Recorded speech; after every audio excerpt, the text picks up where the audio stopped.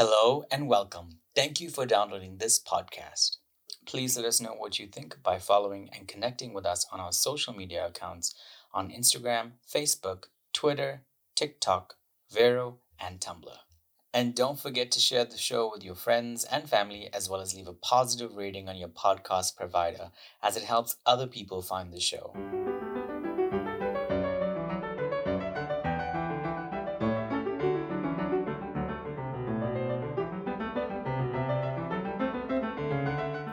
My name's Wasim Imam Sahib, and this is the Wonderful Words Podcast, a show where I get to have conversations with authors about life, their books, their writing, and the wonderful world of literature itself.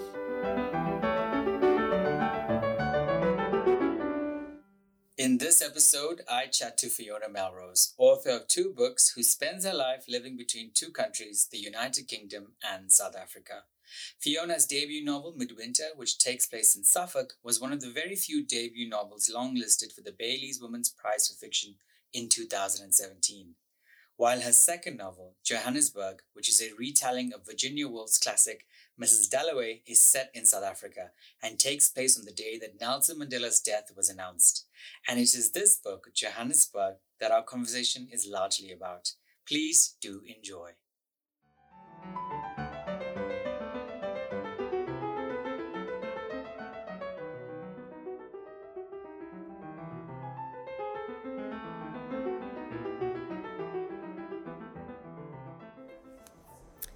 It had been a bad night for nervous dogs.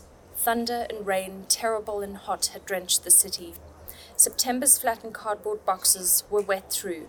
From under his plastic sheet, he already knew this. The corrugated boxes no longer had the sort of spring he associated with a dry night and good sleep. He had been awake for a while, but had only just begun to register that he was back in the world. September felt as if his mind had begun to dispatch messages back to his body from a further, more mountainous geography, messages waylaid. Some days he would leave his garden, walk to his island, and set about asking for loose change from morning motorists. A hand would emerge from a car window to deposit a fat 5-rand coin into his enamel cup. He would shuffle all along the waiting traffic, blinking to turn, and only much further down the line would he begin to register the sound, plunk, of the coin hitting the bottom of the cup. What had happened in between he could not say. Such was the nature of his mind these long, hot days, and today would be no different, and all the days that followed, one and another and then another. He began to rustle himself to life, for he had work to do.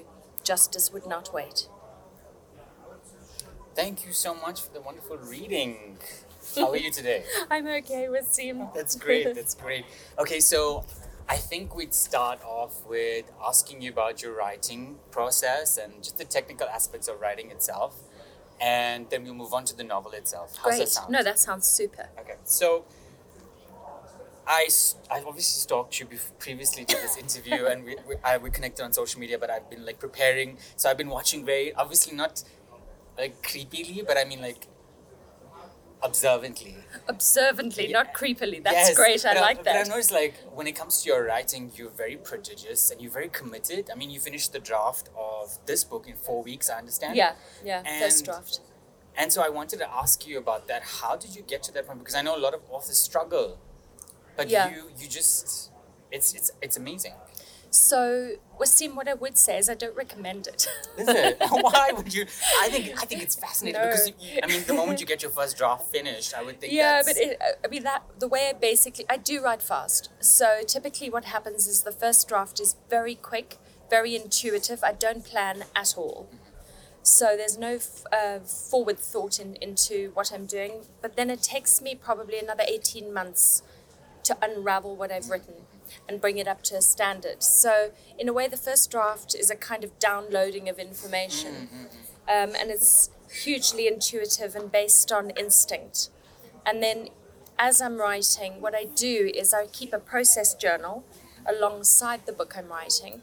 And what I write that concurrently to the novel. And I think what that does is it gives me a space to work things out as I'm writing, so that I can, when I'm actually writing the draft, write very quickly.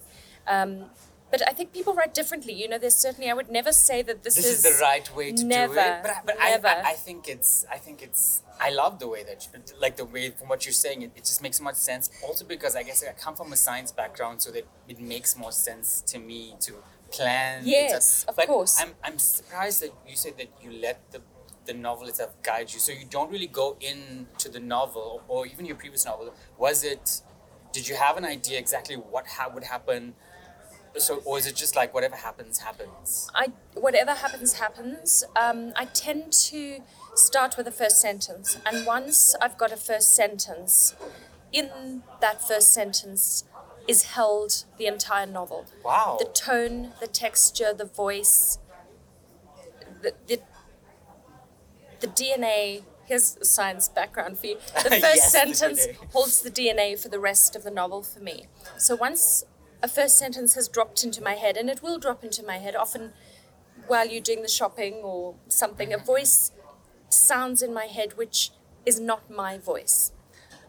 Okay, you're leading into my second question, but yeah. Thank you. No, I was about to say, like, also the novel contains many different perspectives, and it's a monologue almost. But what I loved, and we're obviously going into the novel now, but you change perspectives, and so I was wondering, like, it's different from other books because you're actually in the mind of the person. That's what I felt. Like, I felt I was actually thank you. Well, thank you. That's a huge compliment. And so I don't know how to explain this like properly, but every sentence structure, I felt like I was in their mind. So I wasn't judging them based on, what we do judge people on, but I was judging them from that perspective. This is how they see things. And so that's an incredible achievement as well. Like, so is that in terms of Midwinter as well, was that how you naturally just write, and how do you get to that perspective? So there are two answers to that. The first is a technical one, and the second is one of humanity. And I'll start with the technical one. I teach creative writing, and I always try to teach this to students. The technical aspect is that the point of view you choose is important, and it informs the whole form of the novel.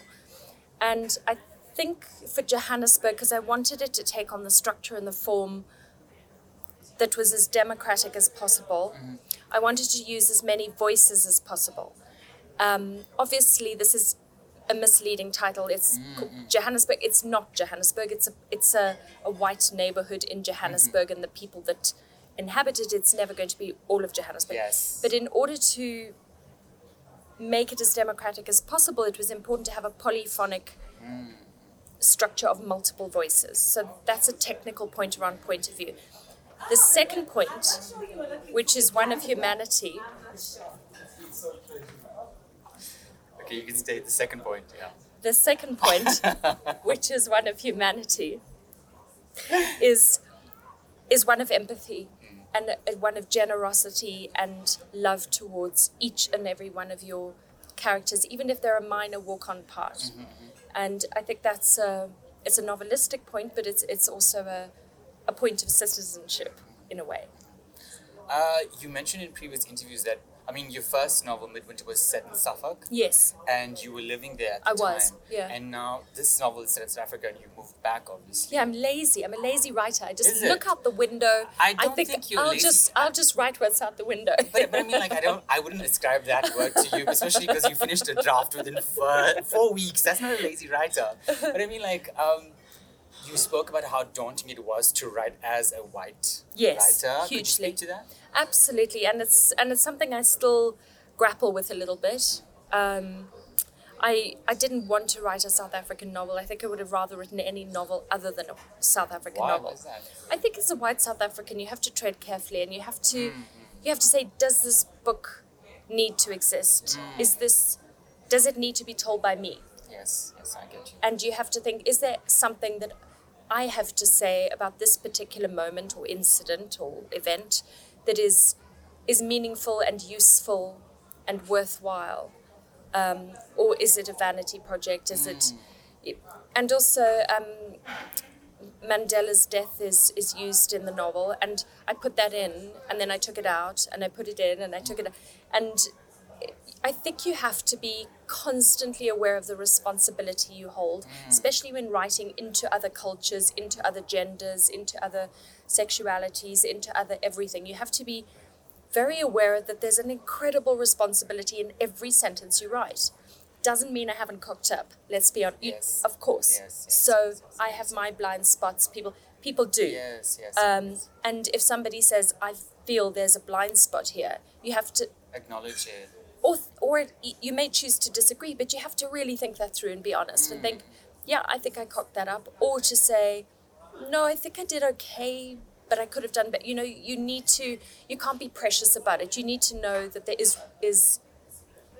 responsibility There's with a that. room also for, Yeah.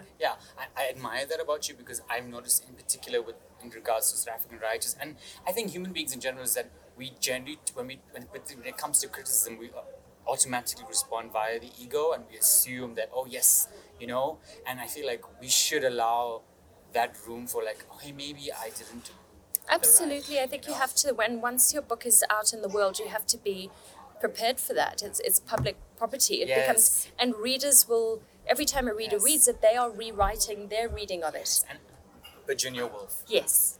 she is the inspiration for this novel. Can you talk about Virginia Woolf, please? Absolutely. So this book is based on Virginia Woolf's novel, Mrs. Dalloway, which, like Johannesburg, is set on one day in a city and follows various characters around the city on that day. I chose Mrs. Dalloway in a sense because I felt that London after World War I and Johannesburg after apartheid had a lot in common, which you wouldn't initially imagine, but that they both seemed to be cities grappling with an untreated grief. There's a political, psychological rupture to the psyche of the nation, to the psyche of the city, that somehow is never really acknowledged, and life is expected to continue as if nothing happened. And yet everywhere, in Virginia Woolf's character Septimus, and in my character September, there are these individuals who carry very visible physical and emotional scars from the war, from apartheid, from their lives. And so that was the immediate, obvious connection. And also she's just a writer that has meant so much to me personally. So there were so many reasons to use that as a scaffold to write my novel. Were you not daunted? Because obviously, like with classical literature, the moment when you say that your work is based on or inspired by or a recreation of, people are automatically going to say like, oh, it's not like the original XYZ, Were you not like terrified? I was terrified.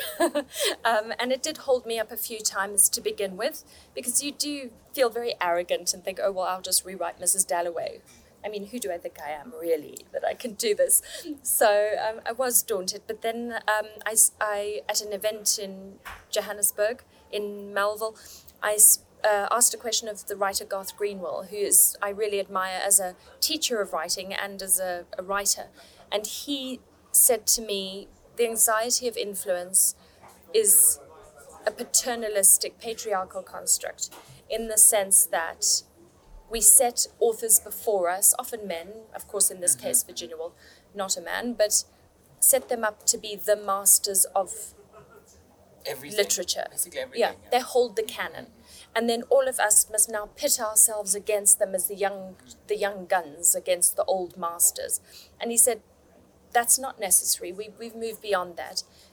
And rather consider yourself as adding to a lineage and paying a homage and being in conversation in a much more generous and open way. And that was hugely useful to me to hear that from him, and I'm eternally grateful. Well, for me, I've read Mrs. Dalloway, and I've also obviously read Johannesburg, and I think in my opinion you've achieved that. I really enjoyed the novel. I hope so. Like I said, I think out of this conversation, the novel is multi-layered. I would say it's deceptive, because obviously if you read it, like skim over it, you probably may not pick up things, but I think if you empathically aware and socially aware, there's so much more that you can glean from it.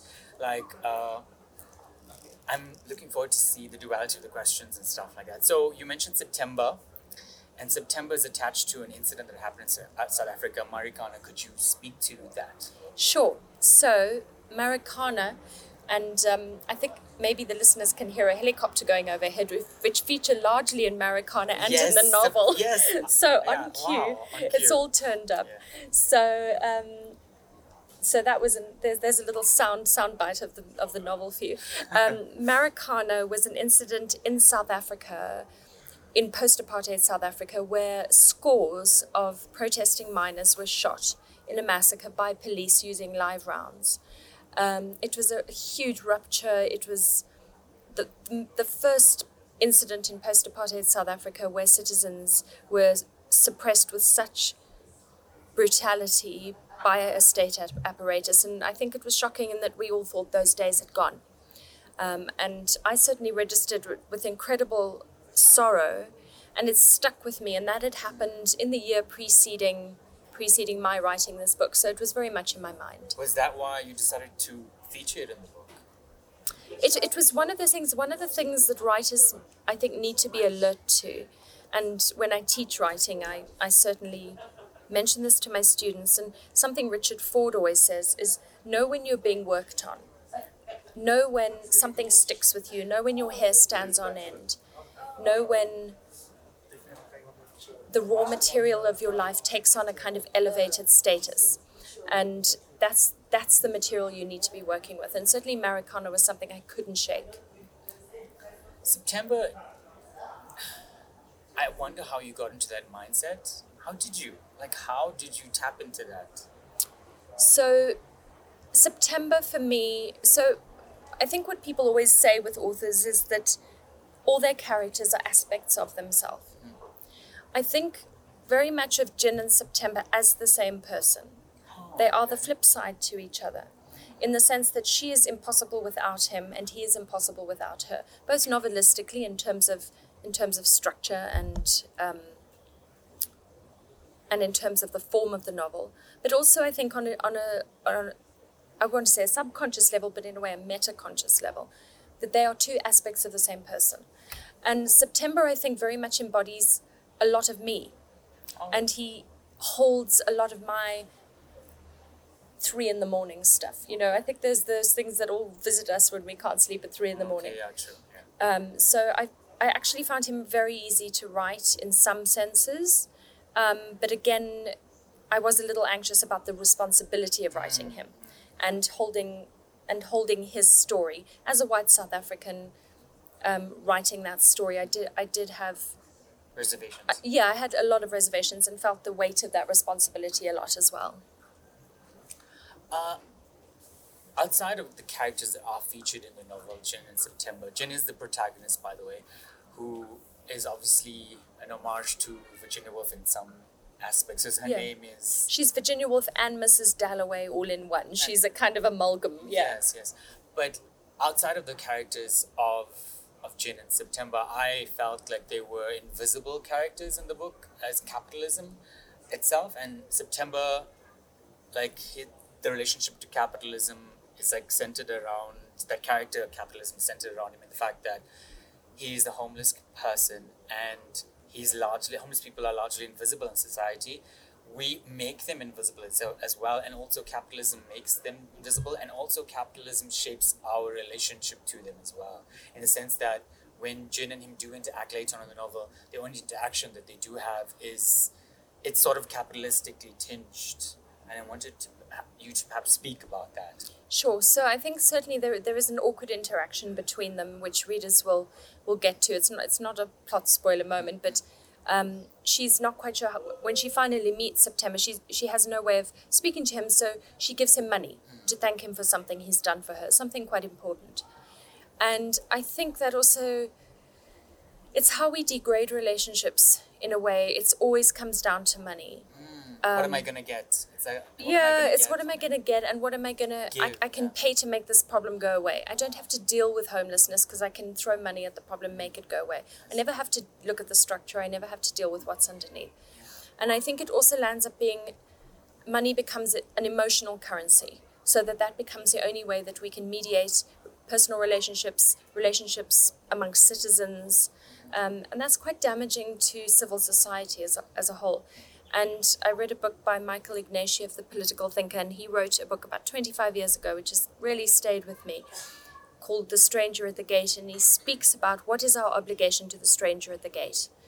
What is our obligation to homeless people? What is our obligation to people at our borders who are desperate and wanting to come? And this is something which is not just applied to South Africa and to Johannesburg. It's applied globally, especially with the migrant crisis and increased homelessness from environmental displacement, wars, and so forth. So I think these are questions, hopefully, that people will start to grapple with more intensely. Yeah, that's the thing. That's the magic, I think, about Johannesburg, is that there is no direct plot and there isn't anything dramatic, I guess, happening, but it makes you question. It makes you question these human relationships and the way we treat each other and our relationships to systems itself. Another character that features in the book that's invisible but is there and it's present and lurking in and out, so like capitalism, is racism. Yeah. And I wanted you to perhaps speak to that, the character of racism within the book itself. Sure. So, and I guess in society. Yeah, and that's a very broad, huge sort of thing to take on. And I think the challenge for the writer is to write about racism without saying, "Hello, here's a book I'm writing about racism." I think that's the struggle. And yet I think it's organic to all relationships in South Africa somehow. I think if you're writing a South African novel, you are taking that on, and you need to be aware of that, and there's no shirking it.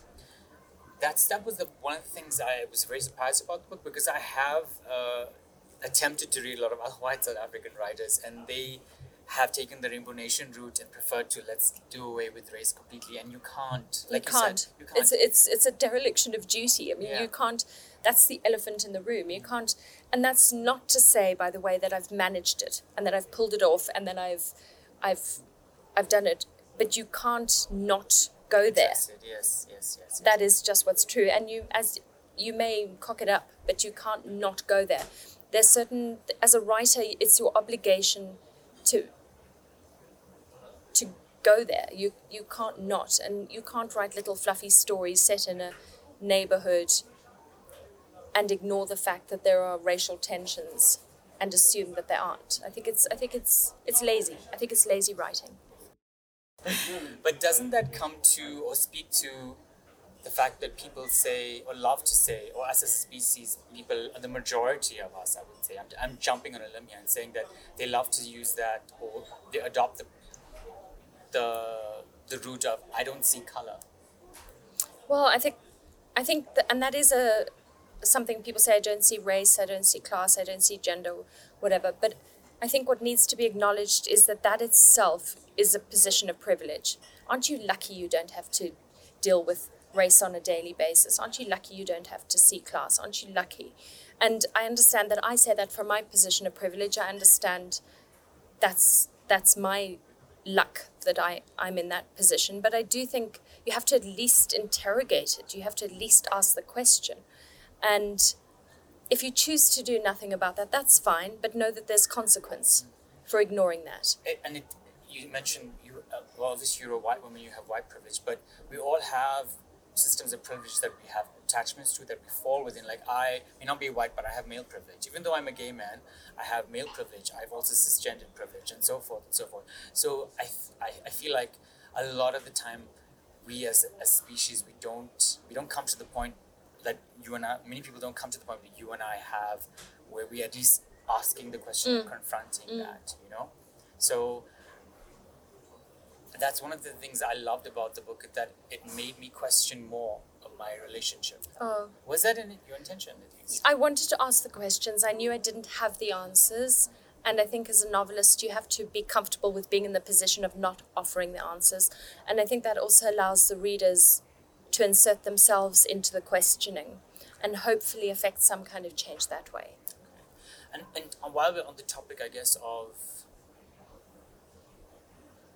invisibility, the character of Mercy.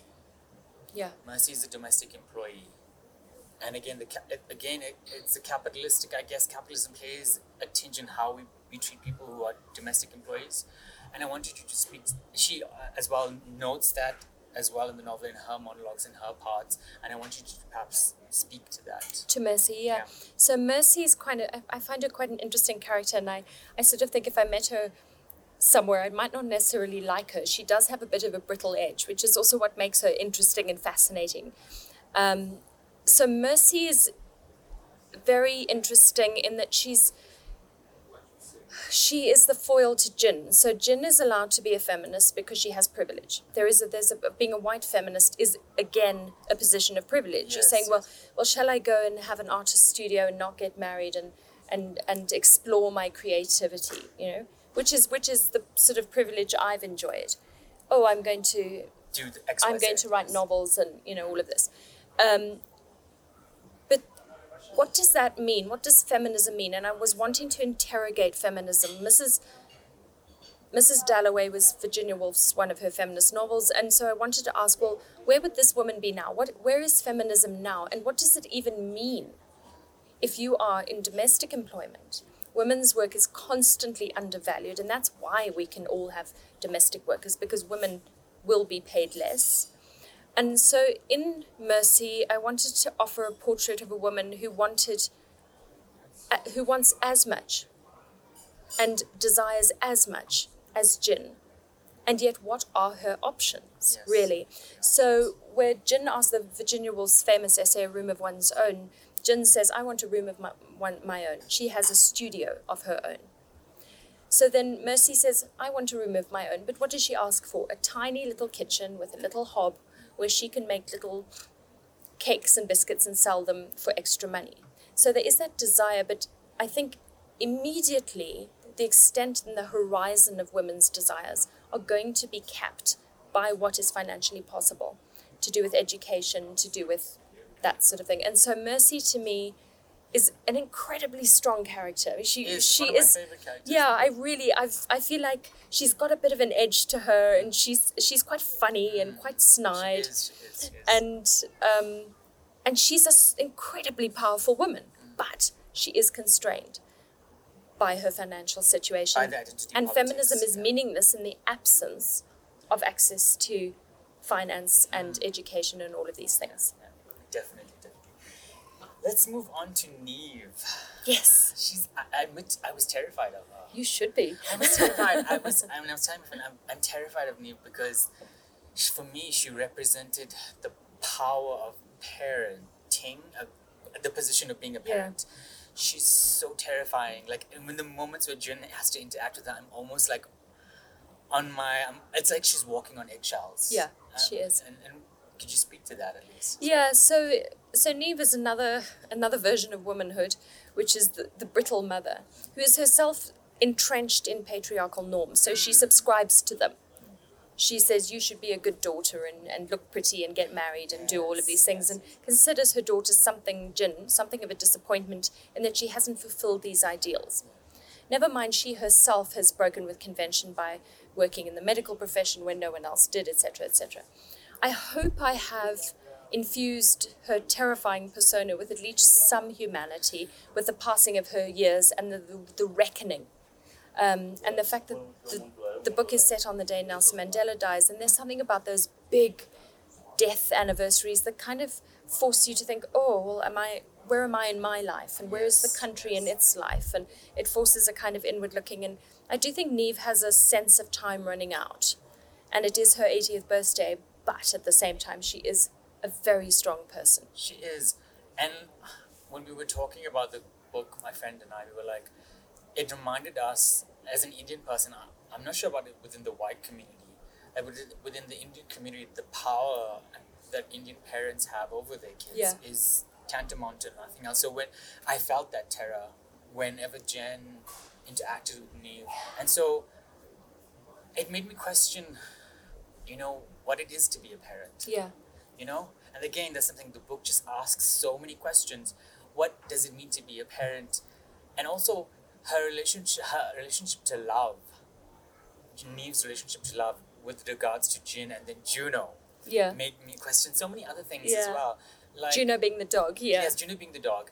And it made me question, okay, Okay, this is going to be long, but I'm hoping that I make some sense. So, throw it out there, Wasim. Okay, I'm going to throw it out. So, okay, dogs are very, in pop culture and generally in society, they're very loved pets versus all the other kinds of pets. Yes. And obviously Juno's a dog and XYZ. Um, Neve's love for Juno is very unconditional. Yeah. And her love for Jin in some levels is conditional. It's completely conditional. Because yeah. Jin is not fulfilling the tick boxes Yes. that Neve has set out. And it made me question so many things about, again, parenting, but also, do we love dogs more than other types of pet because the love that they offer is subservient, in that they are just willing to give you the control over them? And that's a question was asked. Yeah. It was sitting with yeah. me. Do you get what That's I'm interesting. That's So interesting. It made me say, like, are we the love, like, is love conditional only to how much we can control a human being? Yes, that's interesting. That is interesting. So I always think, so for me, Juno represents the unencumbered soul.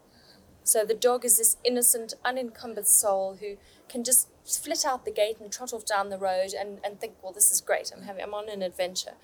And there is a sense that, and I'm a dog owner and I love my dogs, that we mediate the emotions we cannot confront in life through the animal. So if you think, well, I can't bear to love anyone in life because that would be too painful, I will then mediate that through my dogs and love my dogs. And they become a buffer and they become a proxy love in a way. And Neve will not be disappointed by her dogs, whereas her children will never fail to disappoint her, and her life and her husband and her job and her whatever. So it becomes a way of mediating, and I think you're right, kind of controlling, not so much controlling the dog. It's not so much about controlling, I don't think. It's more about controlling emotion and controlling life and its proximity. The dog will obviously break her heart if the dog dies before her, but it's but that's not something the dog itself can control. Exactly. It's like, well, that's life. It's not because the dog was mean. Yes. So I think I've written all sorts of things about the role of dogs in literature, and that's cool. It's very interesting. That's very cool. It's very interesting. Yeah. But the thing is, I also ask because when I tell people I have a cat, they're like, "Oh, but why would you like a cat? Cats do their own thing." And then I was sitting and thinking this morning. In fact, this actually came to me this morning. I'm sitting thinking, but dog and Neve's relationship to dogs, and that's what made me question, like, when people say, "Oh, cats are very independent; they do their own thing," and dogs are more loyal and supportive. And I thought, okay, but what is that? What is that? About us. What does that say? Yeah. And that leads me to another question I have about love and relationships, and that leads to Peter. Yeah. Oh. Yeah. Oh. Peter is a lot of things. Bless him. Yes, he's a lot of things. But I'm not going to tell the readers what it is about Peter, but I would say what he made me question again. This book is full of questions, and Peter made me question. And this is a huge generalization, but and I'm going to say this because I'm an intersectional feminist, but I'm very skeptical of men largely. But it made me question the ability or the capability of men. I mean, we as a society and as a species, we've been groomed and social conditioned in a patriarchal world. So it made me question, like, can men love authentically in a sense where they don't own or possess another human being? Because in the book, he seems to have this innate carnal desire to own, control, and possess Jin in such a way, and his misery stems from the fact that she doesn't let him. She doesn't need him. Yes, and that affects and him. And she doesn't need him, and he can't recover from that. Yes. He somehow, years after their first encounters, is still baffled and angry. He holds a lot of anger. Resentment, yes. Towards her because she doesn't need him. And it's not personal to him, which is also something I think he, as a character, I explored, that he seemed to take it as a personal affront that he wasn't needed. Whereas, in fact, it was that she needed her work more, which is, it's not a zero, it's not one. And I can't generalize, I can't say that's for sure, but that was certainly something I wanted to look at. in terms of if you are a feminist, if you are a woman who chooses to privilege work over relationships, or you have to privilege work over relationships, I think men are more easily able to say, well, I'll have both. Yes, they can have both. Yes. Whereas women often have to come down on either side. Yes. And he takes this as a personal affront that she would like to, she says, I'm going to self-actualize. My work is everything to me. And he, years later, is still nursing this bitter wound and is unable to recover from it, and there's a kind of ridiculousness in it, on the one hand, and on the other hand, there's something quite, I don't want to say terrifying, but there's something quite disturbing about that as well. Yeah. And the thing is, like, I was actually talking to a lot of colleagues of mine about this, like male colleagues, female colleagues, and so forth. And a lot of the male colleagues agreed with me. They were like, yes, this is how we are, this is what we want, this is how we behave. And I suspected that. So even with Peter, he was so difficult. He annoyed me so much, but I just felt... He's a tricky one. And it just made me question, like, men listening to this, I want you to interrogate how you love, how you see love, and is love having possession of someone, or is it, allowing them to be free and there is that expression that's used in terms of race as well, and I would apply to gender, is compliance conditional acceptance. Yes. And I think he falls down very heavily on that spectrum of he loves Jin and he will do anything for her, but she needs to comply with the role he has ascribed her. But is that love, though? Is that love? Well, I would say no, but I think it's a broad church. Yes, his love, and I think that was what I was looking at, and just I feel good. I feel good. That you picked that up. You picked that up. You're a close reader. You're a close reader, Wasim. I appreciate that. Thanks for that. Let's move on to the main character, Jin. Short for Virginia. Yeah. Or Ginny. I kept in my head when I kept referring, I kept going to Ginny as well for some strange reason. It made me uncomfortable that I shared that with Neve. but she's just come back to South Africa. And obviously she's confronted with all these issues that may be easier, I guess, in New York to avoid. And I began to question, for me, what it made me question is, in many ways, Jin, compared to all the other white characters in the novel, she's very socially aware. She's very socially aware in terms of the politics of the situation, but at the same time, being present in the atmosphere, she finds herself like, oh my God, I don't want to confront this. I don't want to be a part of this. I just want to run away. And so for me, I began asking myself, like, in many ways, it's two responses. That first, obviously, the racial response. Like, is this also how white people also see South Africa, in the sense that they don't want to confront the issues that the legacy of apartheid and capitalism and the male supremacy is, that the easiest response is just run away from the situation. And in this other aspect, it's the human outside of race, that response to escape, rather than I'm going to try my best to understand what's going on and see how I can effect change within my spaces, kind of thing. It's a heavy question, isn't it? No, I'm just trying to unpack it. I think a lot of, so one of the issues is that it's very easy to intellectualize, and it's very easy to say, oh yes, I'm liberal and I'm this and I'm that and whatever, and of course everyone must have what they want, whatever. But at the same time, the lived experience is often different. And the other side of it is, I think that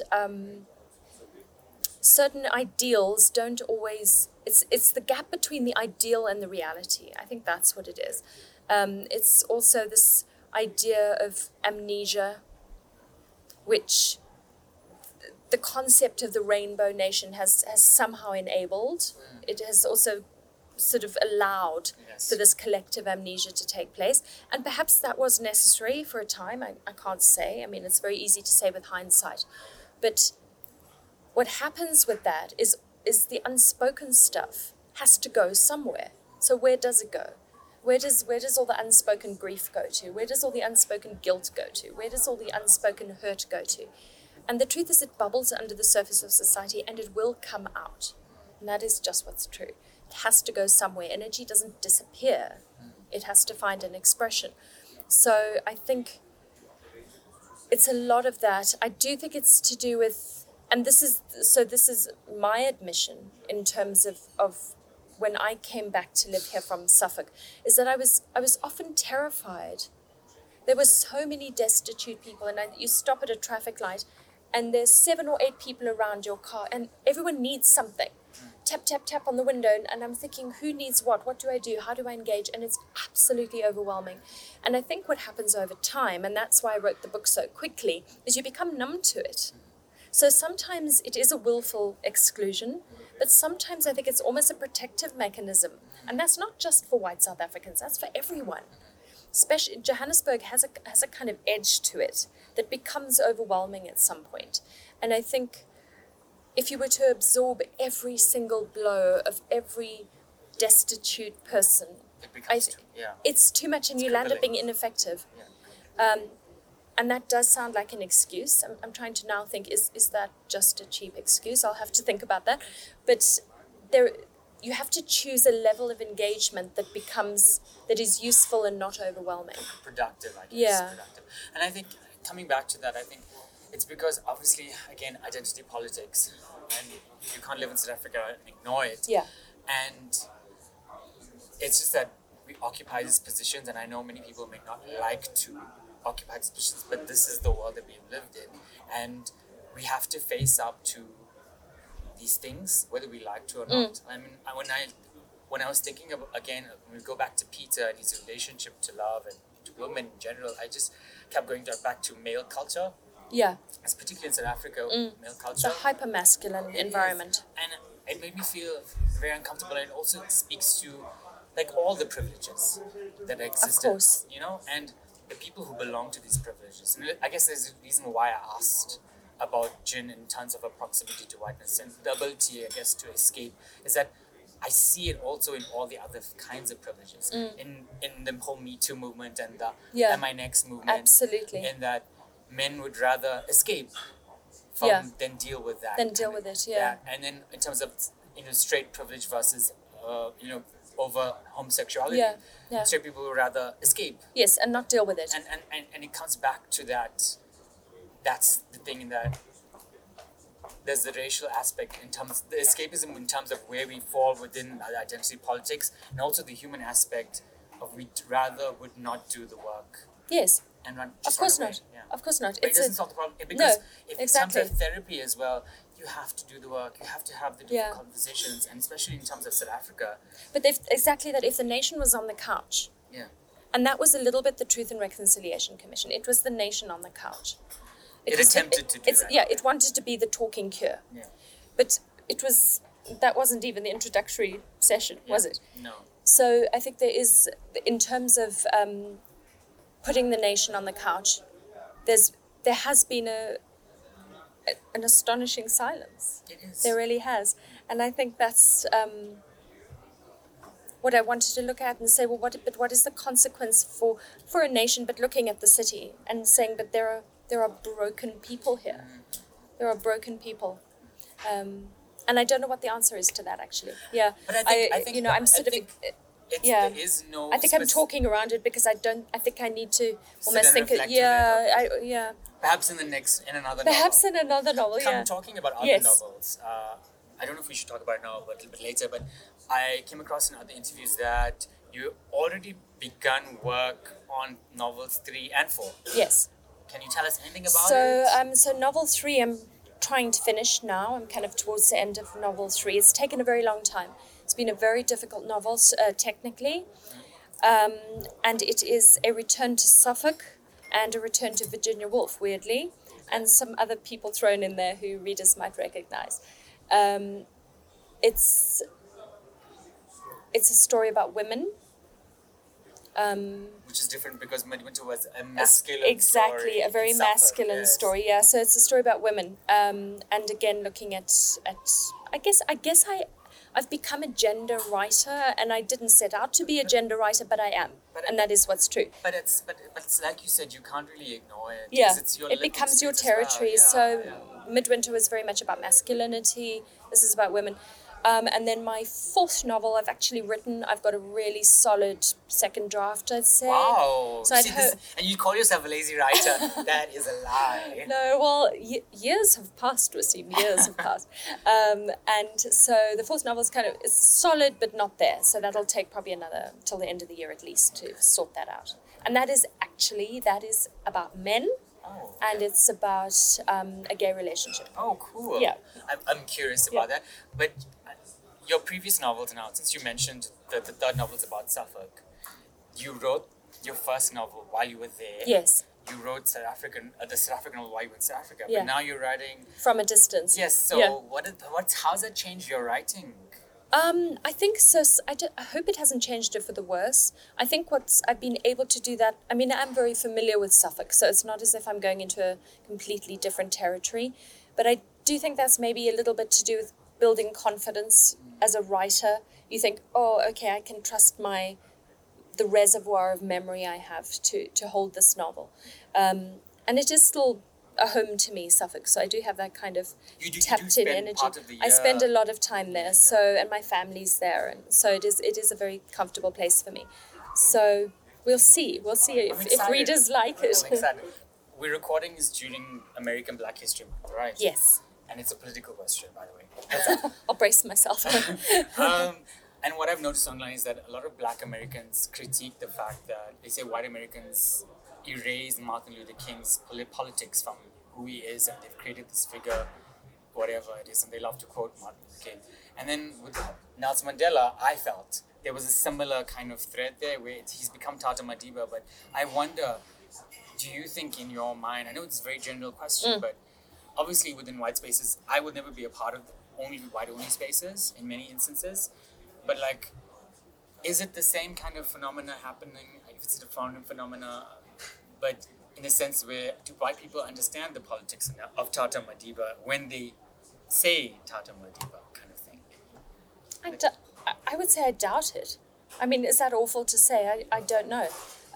I think there is a kind of, but that's history has its natural erasures. Erasure, yeah. I think there is that, and I think he also becomes quite a useful beacon of nostalgia, in a way, and I think people don't always understand the fullness of that of the experience of what that implies, and I often think of that in terms of Winnie Mandela, who I think acts as a useful counterpoint to expose the kind of messiah type notions attached to Mandela from the white community, is the kind of demonization of Winnie.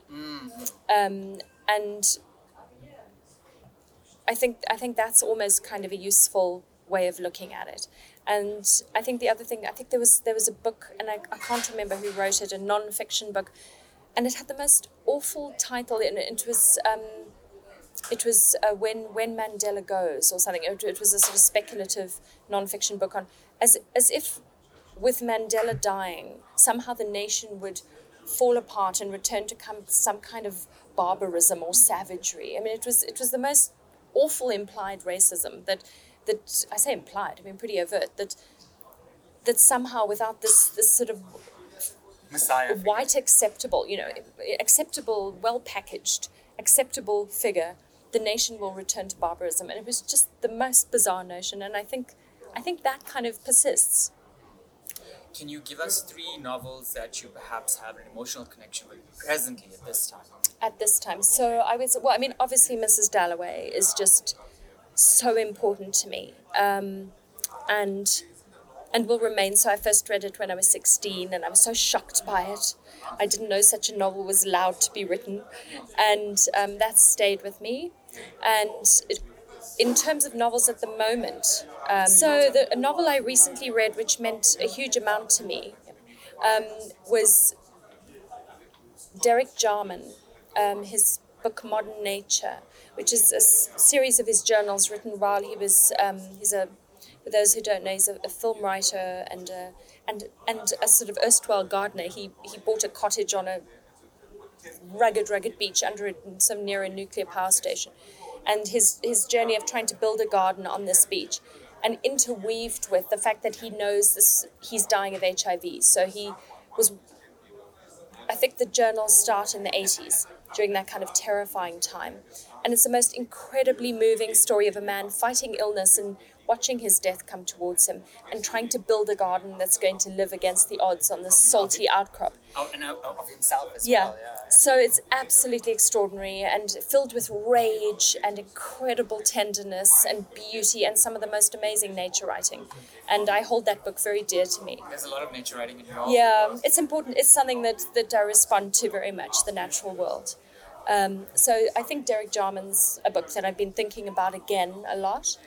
And a book that I've reread again recently, in which I remember from being a teenager and just still such an important book to me, is Beloved, by Toni Morrison. And it is, I remember being terrified and upset. And, when I first read it, I think it was 14, maybe 15, I'm not quite sure. And that's a book that's really, and all my books have a kind of ghost in them. And I think that was so formative in my writing and leading me to understand that other worlds can enter into your novels, the experience of writing trauma, women's stories. I think it was such a formative book for me. And I read it again recently, and I was struck by how it still gives me the chills in all the good ways and bad ways. So that's, I think I would say those three. But of course, as you know, it changes. It changes. Yeah. It changes. You speak to me in a month's time, I'll be evangelical about a different book. That's good. Yeah. We need change. It's growth. With regards to your work now as a creator, I mean, you've actually done a lot of interviews, previous novel and this novel. Is there a question, and I've asked this question to many other authors as well. It's the one question I think I go to a lot, because when you're a fan of authors, you go and you seek every kind of interview they've done, and a lot of the times when I find interviews that they become formulaic. Yeah. And it becomes like, I can almost quote what my author's going to say. So this is the question that I hold a lot, because I always want to know, as an author, is there a question regarding your work that you wish you were asked by someone, either an interviewer or a fan, but it never really came up, and what is the question and what is the answer to that question? So I've thought about this, and in a way it's not really one question, and I'm happy to say that you have excelled yourself in asking these questions. Yeah. So that is that I think, and in fact you've done exactly the opposite of what most interviewers do, is that they never, and authors talk about this, they're like, it's so frustrating. You're never asked about the work. You're always asked about yourself. Oh, tell us, you this, you that, you this. And you're thinking, no, it's the work. And especially female authors are asked about themselves. Yes. They're not asked about the work. Yes.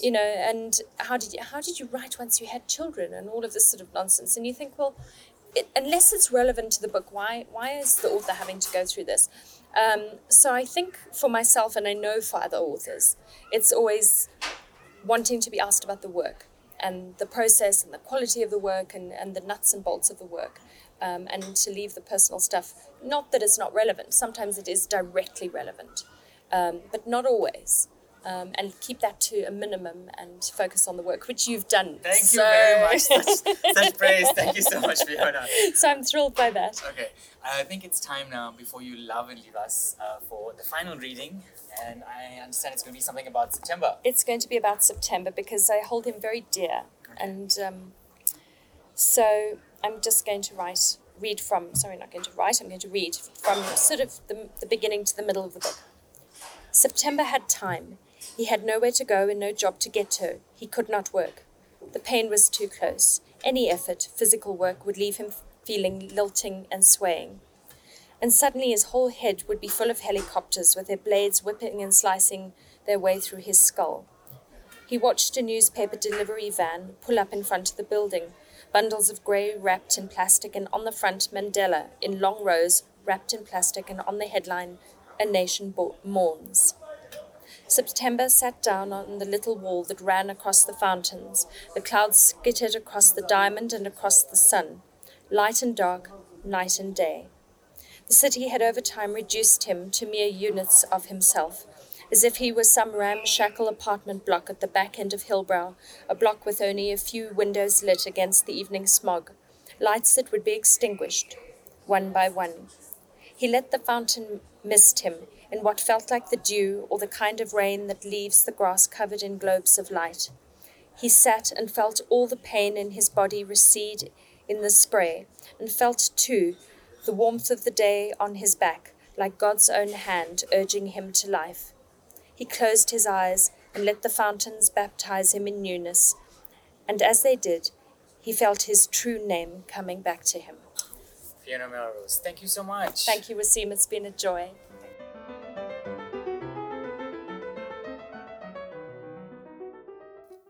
Johannesburg is published by Corsair. You have been listening to the Wonderful Words podcast. You can download this episode as well as other episodes of the show on Apple, Spotify, or wherever you get your podcasts. I'm Wasim Imam Sahib. Thank you for listening.